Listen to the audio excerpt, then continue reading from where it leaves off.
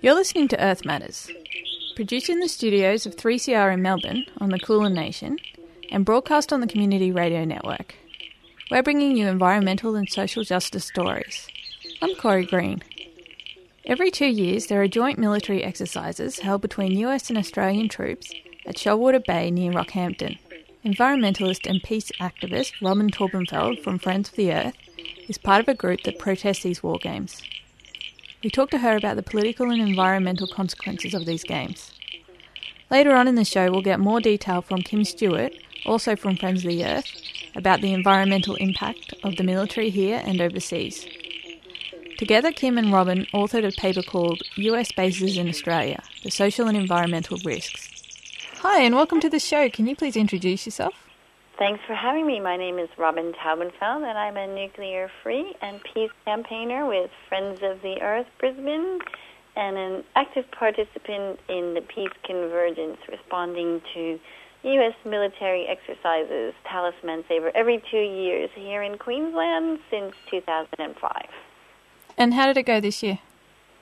This year was a very interesting and diverse set of actions and community responses to the military exercises.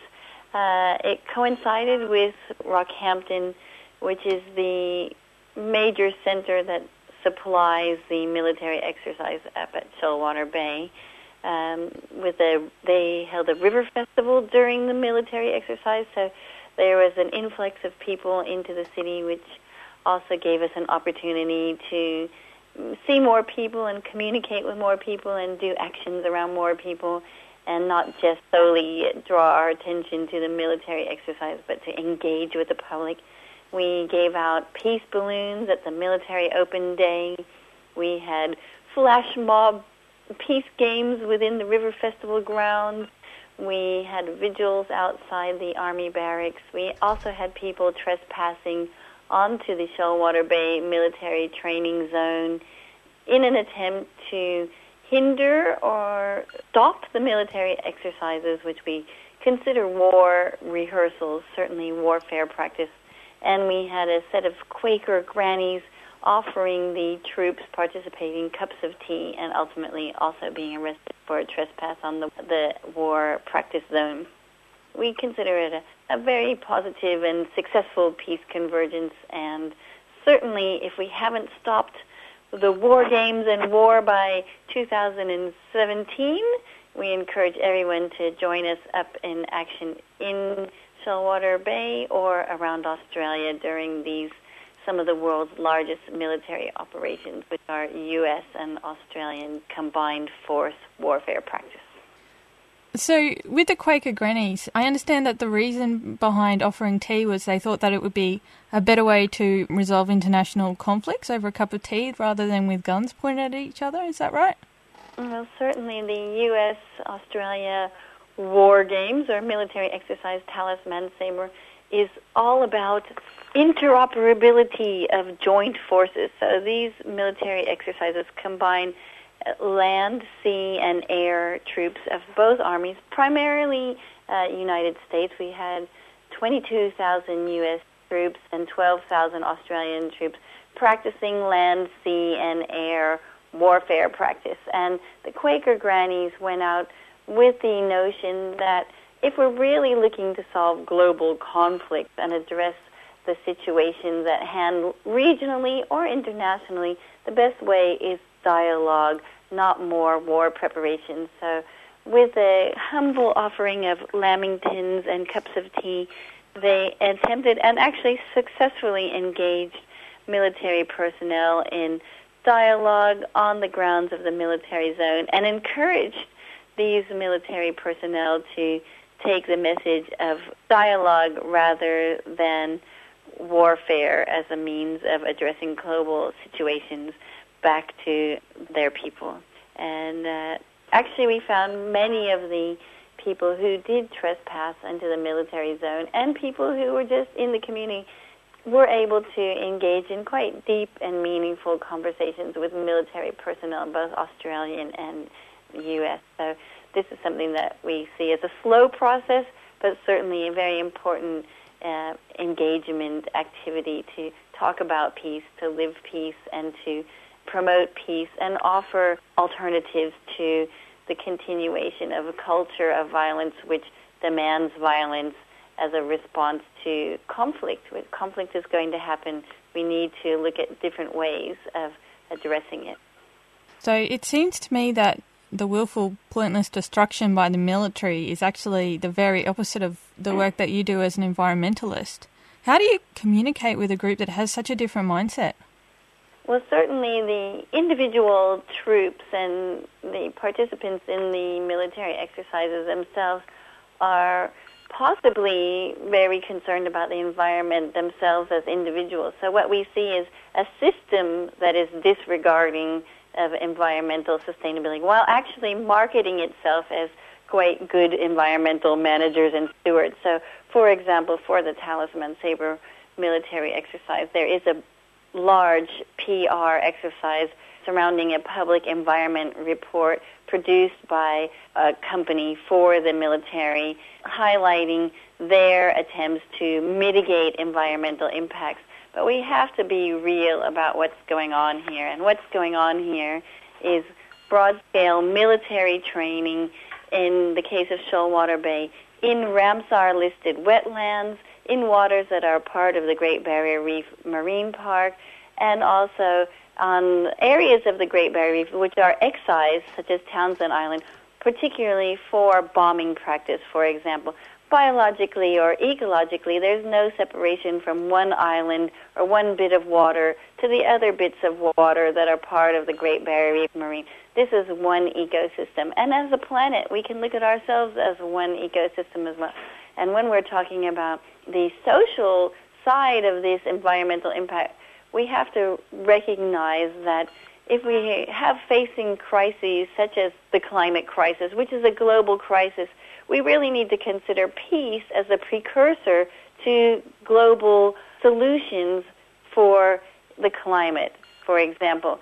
And so whether Australia or even the Australian Army is attempting to lower its carbon footprint in these war games, or as a country or as a society, while we're pointing weapons at our neighbor, and in fact with these military exercises, while we are showing nuclear-powered, nuclear weapons-capable might in our region to our neighbors, we are really not addressing global crises such as the climate or resource crisis or other social issues such as food distribution crises that are really requiring global community responses. And so even as a basic environmental message, we have to say peace has got to be the precursor to sustainability. And that's where we come back to the message of dialogue. We can't be showing force to our neighbors and saying we care about our future together. And on a local aspect, of course, the military activity that we see in the Shoalwater Bay training area, as well as other parts of Australia used for military purposes in support of these war games and in other activities, are certainly negatively environmentally impacting. They're practicing live firing, they're practicing scuttling of ships, they're using sonar, and of course they're practicing onshore landings.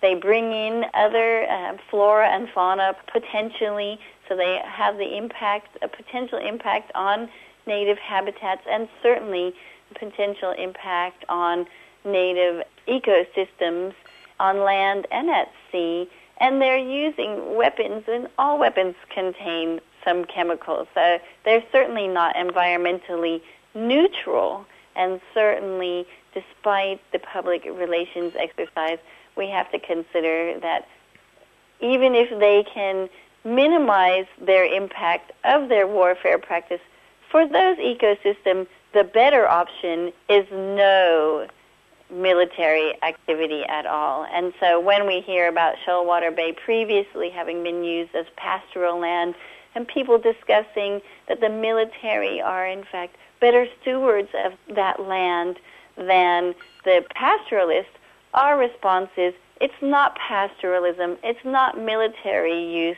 it is actual returning of that land to the Darumbal people, the traditional owners of that land, for protection and for future use for humanity and for something positive for the future, not ongoing destructive practices that are not only socially and environmentally destructive locally, but are politically and environmentally and socially damaging to Australia and the world. And what we see here in these military activities is a very strong political message because it is actually nuclear-powered and nuclear weapons capable. And so we have nuclear-powered vessels traversing precious environments such as the Arafura Sea, the Great Barrier Reef, or the Timor Sea, coral reef regions. And we also have a huge impact of the noise of aircraft carriers and the jets they fly. They're using sonar, which is known to be of impact on sea creatures such as whales and dolphins and turtles, and they're practicing these activities in important seagrass beds, for example, in Shoalwater Bay, and migratory regions for precious humpback whales and endangered turtles. So we know that there's significant potential environmental risk, and we know that any mitigation of that risk is certainly welcomed, but the best and only real mitigation is to not conduct that activity at all. It's not necessary. It's not about the defense of Australia. Practicing onshore landings, practicing with nuclear weapons-capable military equipment is not about Australian defense. It is about Australian offensive behavior and Australia acting as a launching pad for U.S. military aggression. And certainly China is very aware of this saber-rattling in the region, and we have to say it's not necessary and it's got to stop. This is Corey Green, and you're listening to Earth Matters, bringing you environmental and social justice stories. That was Robin Tordenfeld from Friends of the Earth talking about the environmental and political consequences of the Talisman Sabre War Games, held near Rockhampton every 2 years. Kim Stewart, also from Friends of the Earth, gives us more details on the environmental consequences. Can you please introduce yourself? My name is Kim Stewart, and I write environmental reports for the Peace Convergence as a member of Friends of the Earth Australia. And I have here a report you co-wrote called US Bases in Australia, the Social and Environmental Risks. Mm-hmm. Can we go through just some of the things? What is the environmental impact of live firing exercises? Well, live firing exercises occur in a lot of quite sensitive environmental areas all over Australia, and probably the one of most particular concern is Shoalwater Bay on the coast of Queensland, up near Yeppoon and Rockhampton. Live firing exercises use real munitions, and real munitions contain toxic chemicals and are made out of toxic chemicals.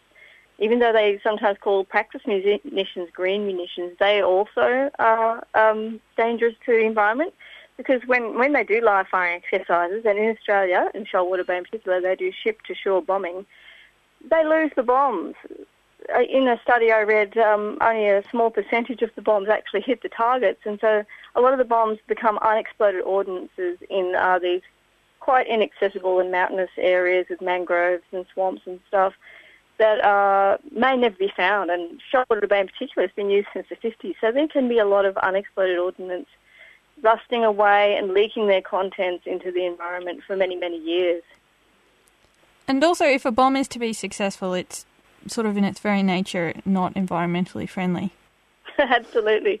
There's probably not much of a worse damage you can do to a piece of land than to blow the living crap out of it. Yeah. And in my report, you've probably seen some of the photos of Townsend Island, where a lot of live firing goes on at Shoalwater Bay. It's just a disaster area, pockmarked with holes and just basically destroyed. Nothing can live on it anymore. Wow, that's really grim. All right. So another thing that the military uses is sonar. What sort of environmental impacts does that have?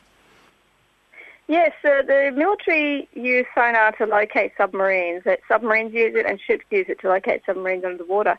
It emits sound waves, and there's a lot of animals that do the same thing, like whales and other cetaceans, dolphins and porpoises use sonar to find each other. So, of course, they're going to be hearing that racket down there. And sonar is a lot louder than the sort of noises that whales make. It's known to be associated with the beaching of whales and dolphins, and it can hemorrhage vessels in their brains, which is a pretty horrible outcome.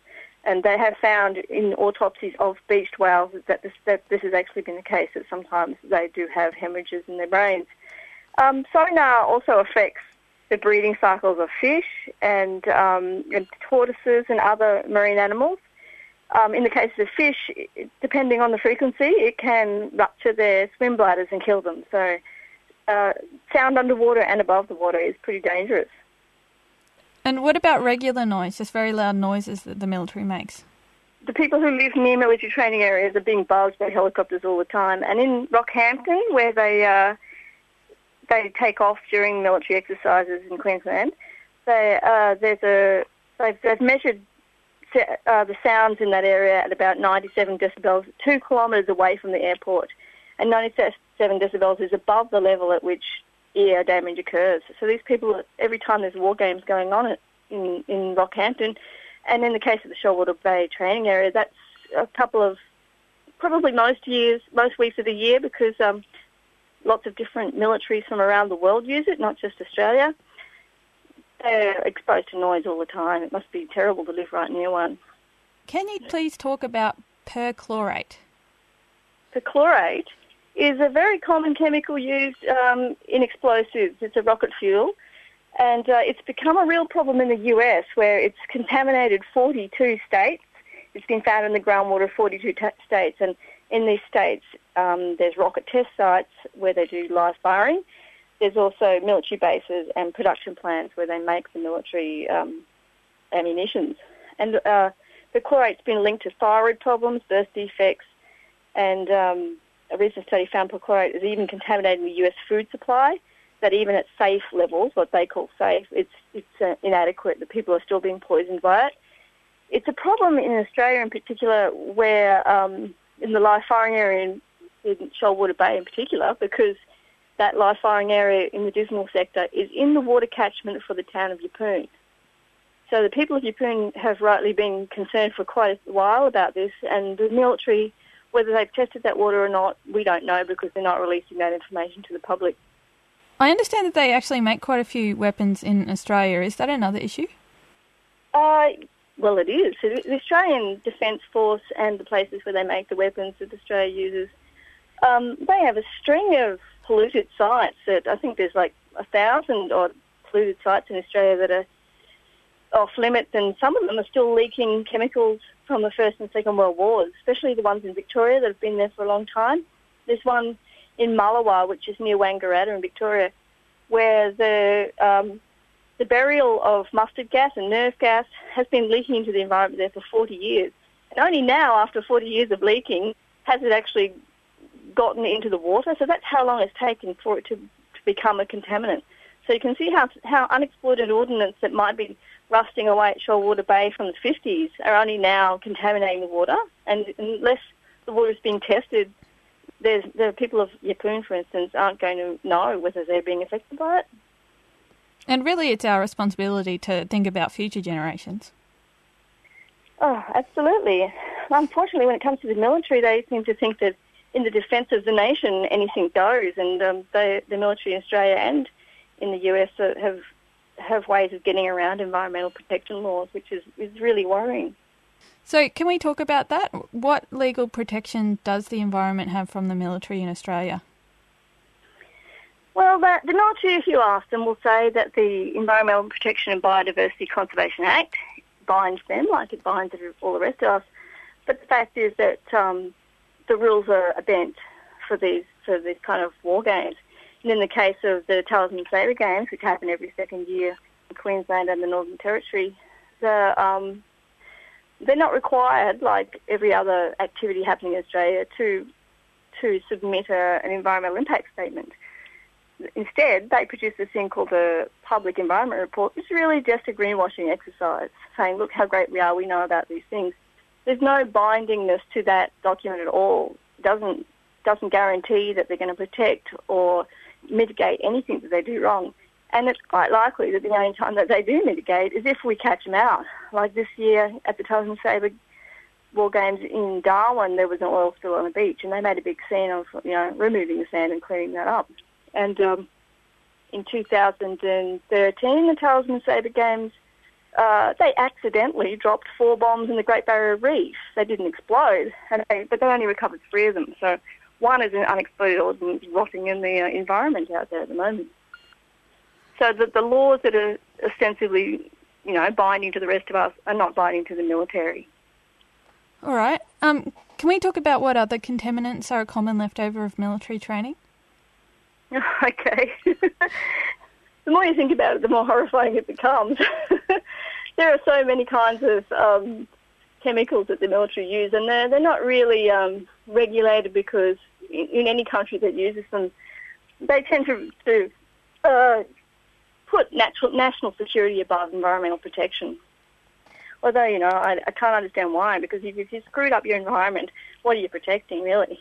So some of the things that have contaminated, well, I could give you a good case in Vieques, which is an island near Puerto Rico in Central America, near the Caribbean, where for 60 years there was a US base there where they did a lot of live firing, and it's closed now only because of the direct action of the people of that town putting themselves physically into the live firing area until the military just couldn't do it anymore.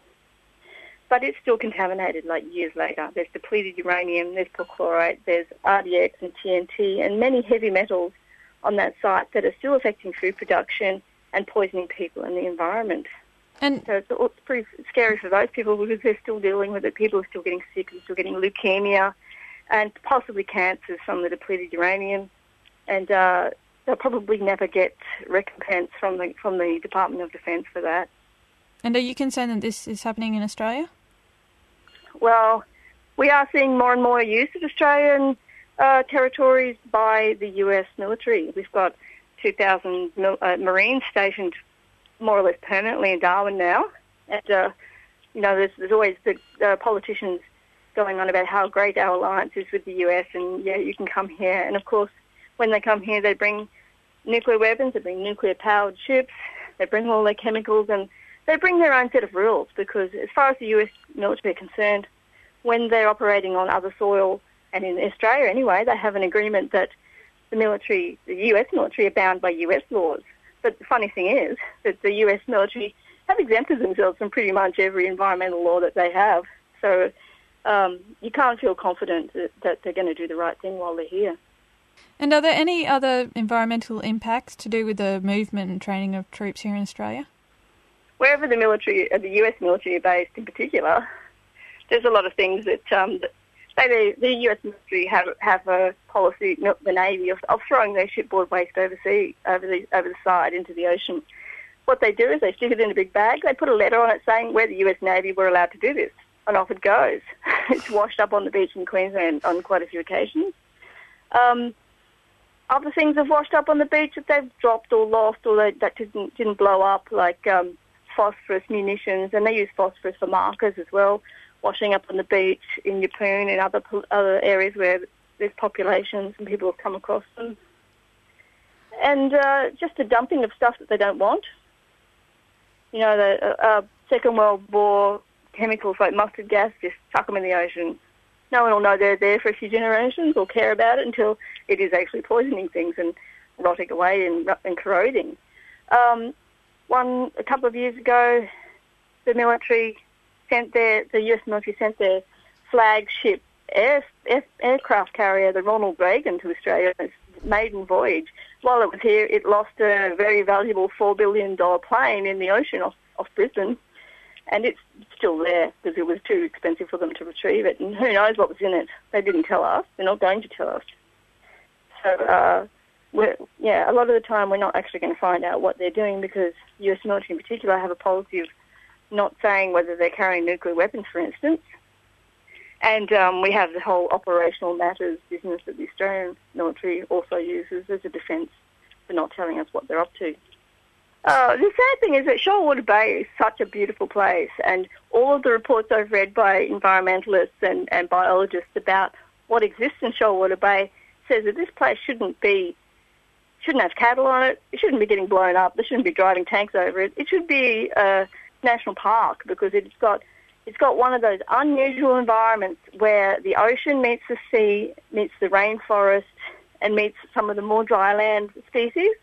So it's a really unique environment, and it's like 300 kilometres of coastland that's more or less pristine, except for where it's been run over by tanks. But we're letting the military do who knows what to it, which is really sad for the future generations of Queenslanders who might want to see these beautiful places one day. All right, thanks for appearing on the show. Okay, thank you. That was Kim Stewart from Friends of the Earth talking about the environmental consequences of military training exercises. Now we'll go back to Robin Torbenfeld, also from Friends of the Earth. What can people do to oppose the Australian and US military's environmental destruction? Well, certainly we would like the government to really acknowledge the environmental impact of US and Australian military activities, and we would like the community to acknowledge it and look at other options. So we certainly don't believe that the military is a viable option for protecting certain environments. We really want to see ecosystems that are used for military training return to their traditional owners and protected rather than used as training and research for military endeavors. And this would be done by letting our environment minister as well as our defense minister know that people are concerned about these activities and engaging in any public environmental response process that they have. However, we do feel that the public environmental process that is offered to us is very limiting and really done primarily as a PR exercise. And so we encourage people to contact their local members and their local politicians and let them know that actually military activities such as the Talisman Sabre War Games are national issues and that we all have something at stake with these activities going on, and we all would benefit by seeing them stopped. And we also encourage people to get involved in active opposition to military activity in their own region and certainly in regions where U.S. military activities take place. So every 2 years, we make the trek up to central Queensland and have a visible public face to opposition of these military activities taking place in the Shoalwater region. There's people in Darwin, the No U.S. bases. There's a No Bases crew in Darwin taking action there. There's the Anti-Nuclear Alliance in WA taking action there.